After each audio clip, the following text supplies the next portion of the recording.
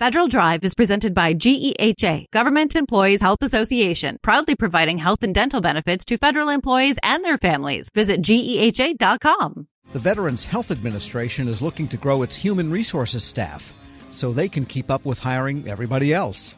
To encourage would-be new hires to HR and keeping current HR people on the job, VHA is giving its HR workforce a nearly 15% pay raise.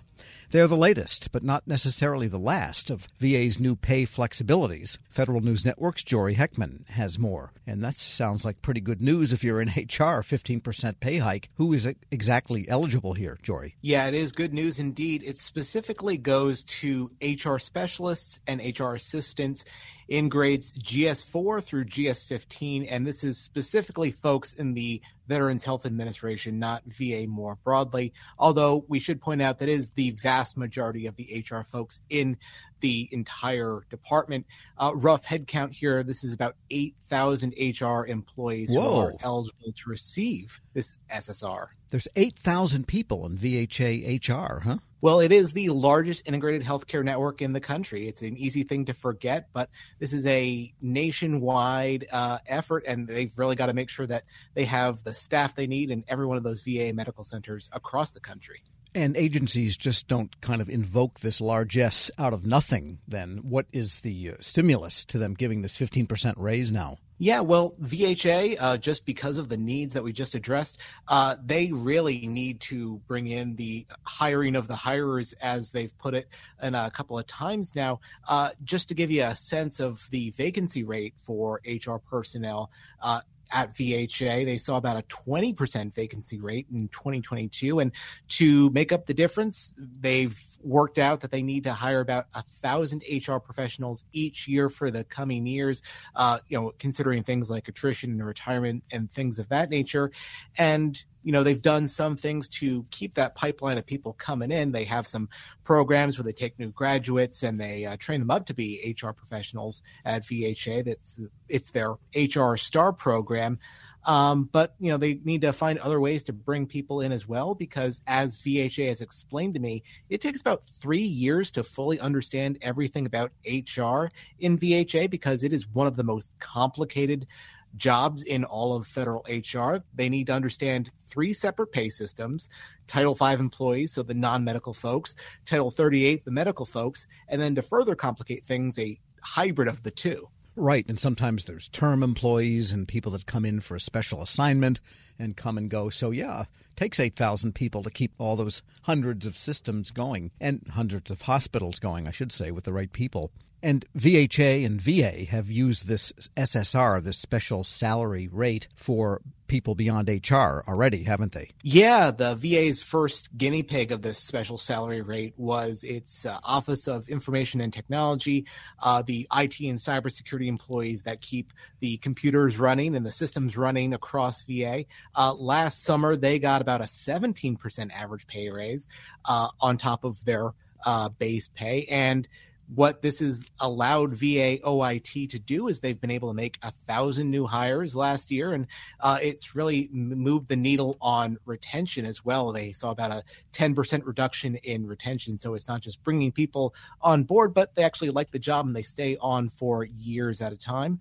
It's also moved the needle on overall employee satisfaction. That IT shop at VA, they are now top of their class at a survey that's measured by the Office of Management and Budget and GSA. So for all large agencies with 100,000 employees or more, VA OIT is the top scorer there. All right, sounds good. And so what about other agencies besides VA? Is this a government-wide thing or pretty much confined to VA at this point? So last year, there was a really long saga of other agencies contemplating this SSR for IT and cybersecurity employees. It has not yet crossed the finish line at any other agency.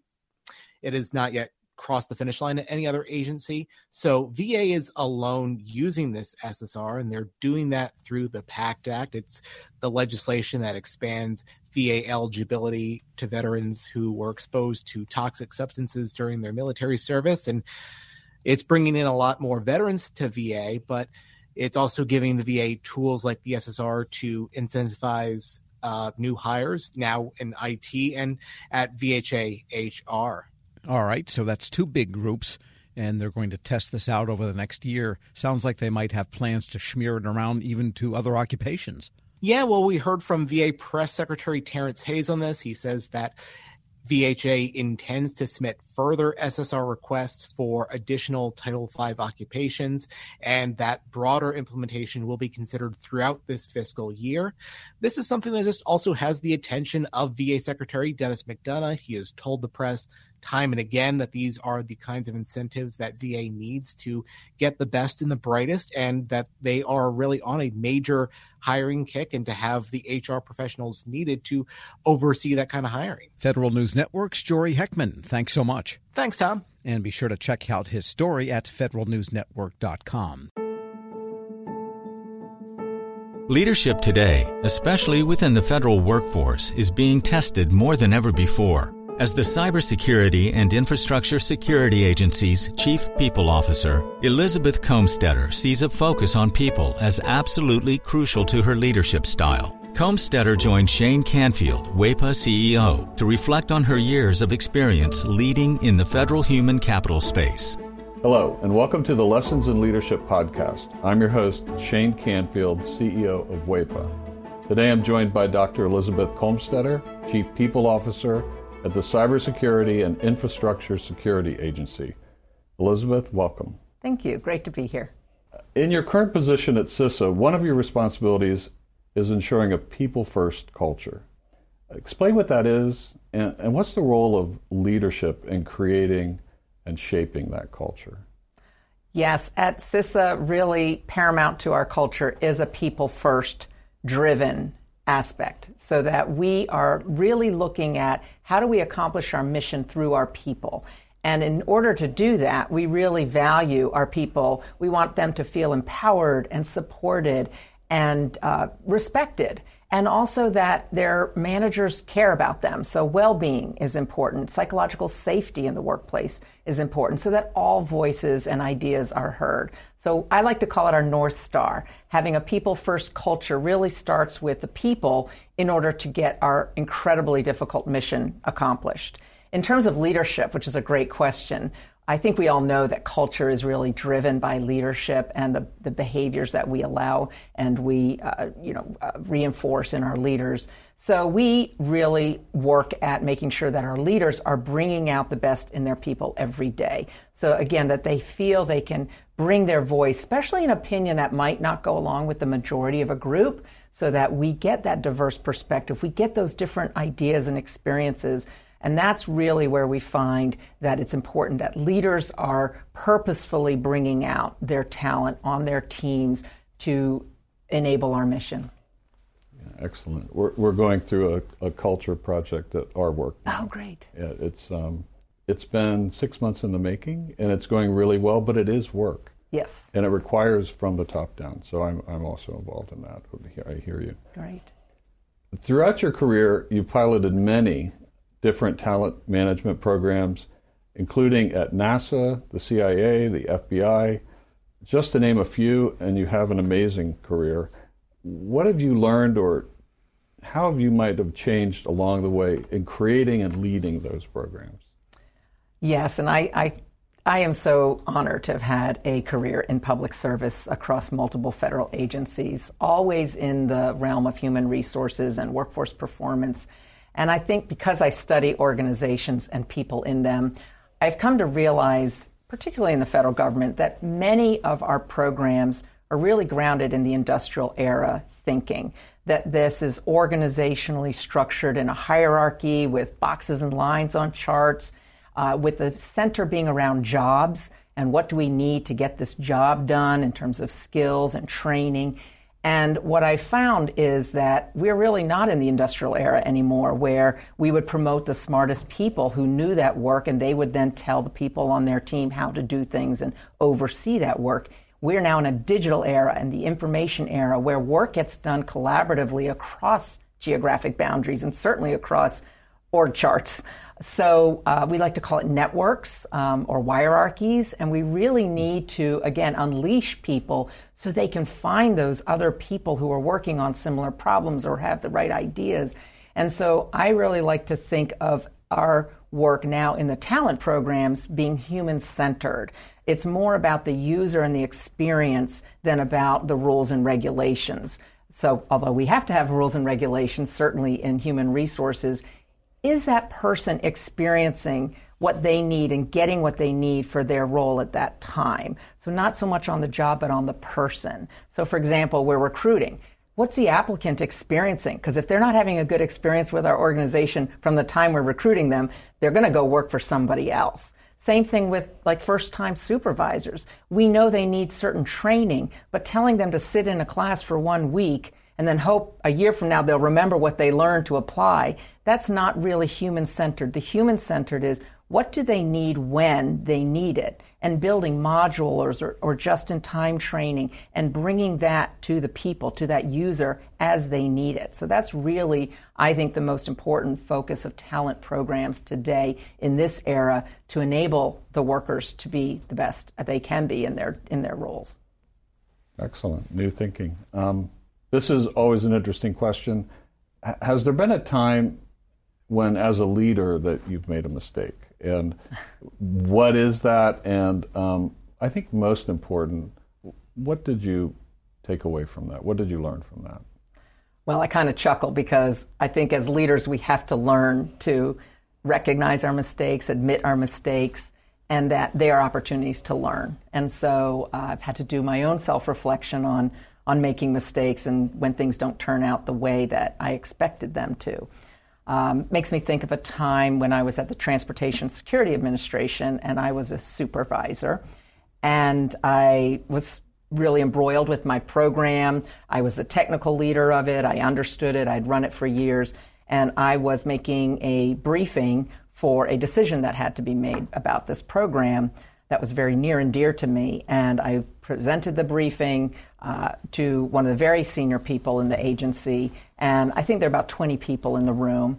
And I had gone through the briefing, answered all the questions, and that leader then said, okay, I'm going to go around the room and get everybody's opinion, and then everybody gets to vote, which kind of set me aback because there were people in that room that didn't have any technical knowledge about my program. She even turned to the executive assistant there, taking notes on the meeting, and said, go ahead, and I want to hear from you. And I realized, in hindsight, I had stopped listening. I had been in transmitting all of my knowledge and what I saw to be the right way, and I was not listening to different perspectives in the room because I didn't value that they were bringing any kind of input to this particular decision. And it didn't go as I had hoped, and I left very disappointed and was busy blaming the senior leader and how that meeting was conducted, that she let all these people have opinions when they didn't know, in my mind, didn't know what they were talking about. And so in reflection on that, I realize, and now as I've moved into more senior leadership positions, I realize that was a mistake, that it actually is really important to listen, especially to people who have different perspectives or at a different point in the career, not just the people who know the program or the technical really well. And so that was a mistake I made, and I realized in my own sense I wasn't listening to very different opinions, and I probably should have, because I would have learned more about what was needed for this program going forward than just leaving getting upset that it didn't go a certain way. So I've really practiced active listening. I've practiced making sure there's very different people on teams and certainly on committees or councils, that we need early careers, people new to the agency, people who haven't walked in the shoes of the technical workforce, because they're asking questions we need to hear for these programs to be successful. Excellent. Your career in talent management means your work is very closely tied to people.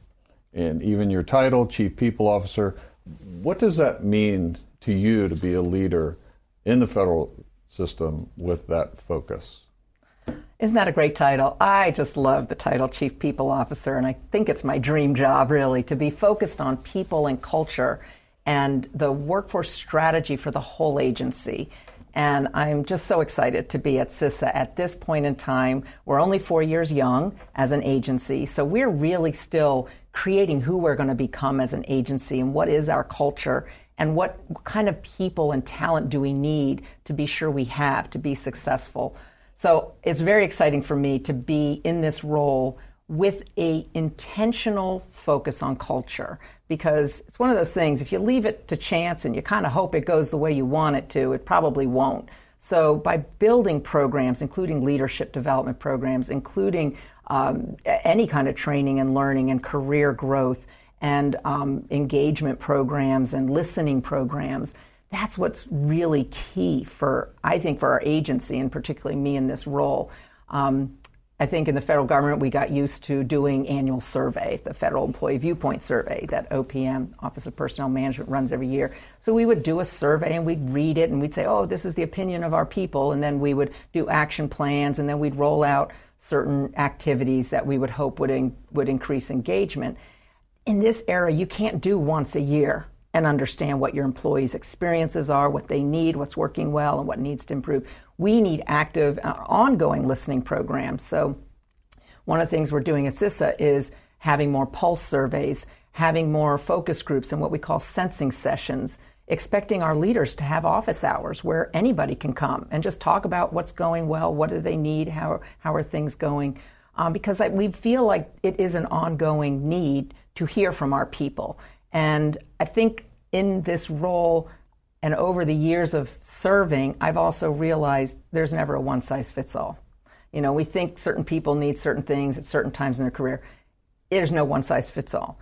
Neither can we also customize everything to every individual. So there's got to be a sweet spot in building really great talent programs, but also, like I said, thinking about, can we do this in modules? Can we make it a menu? Can we do it just in time as people need it so they can practice the new skill or knowledge in their role? So I think we have such great opportunity, again, with the technology that enables us to really focus on how we connect people with their work and their team to get things done in very new ways. This is always an interesting question. Is there a figure, either from your personal life, your past, somewhere in history generally, that inspired you, your leadership style, how you view leadership? There are many figures who have been very inspirational to me, but there is one that sticks out, and that's my mother, Paula Brownlee, who has been a very inspiring leader to me all my life. And I think because, first and foremost, she had a strong family and a strong career. And that's something I always wanted. And I saw her first as my mother, but then I also saw her as a leader in her career and in academia, which was her chosen field. But I always knew her family came first. And as I saw how she balanced different family needs with also a growing and more prominent career positions in leadership, that she had to balance that. And I think I learned from her that you can have both. You have to focus on different things through your career and through your life, but that you don't have to trade one for the other. I've been happily married for 32 years, and I'm a mother of twins who are almost 24 years old. And I've had a great career in public service. So I think that having her as a role model has really helped me find my own courage, find my own confidence, and find my own voice in how I can prioritize the things that are most important to me so that I can actually balance both family and career. And you're doing it well. Thank you. Having known you now for 7 or 8 years and worked alongside you, your passion is infectious. Thank you. Your intelligence and the thoughtfulness with which you approach all of these issues, it's an honor for you to be here, and thank you for your time. Thank you very much. I'm Shane Canfield, CEO at VHA, and until next time, have a great day. Find the full podcast and future episodes of Lessons in Leadership on the Federal News Network app and anywhere you enjoy your podcasts.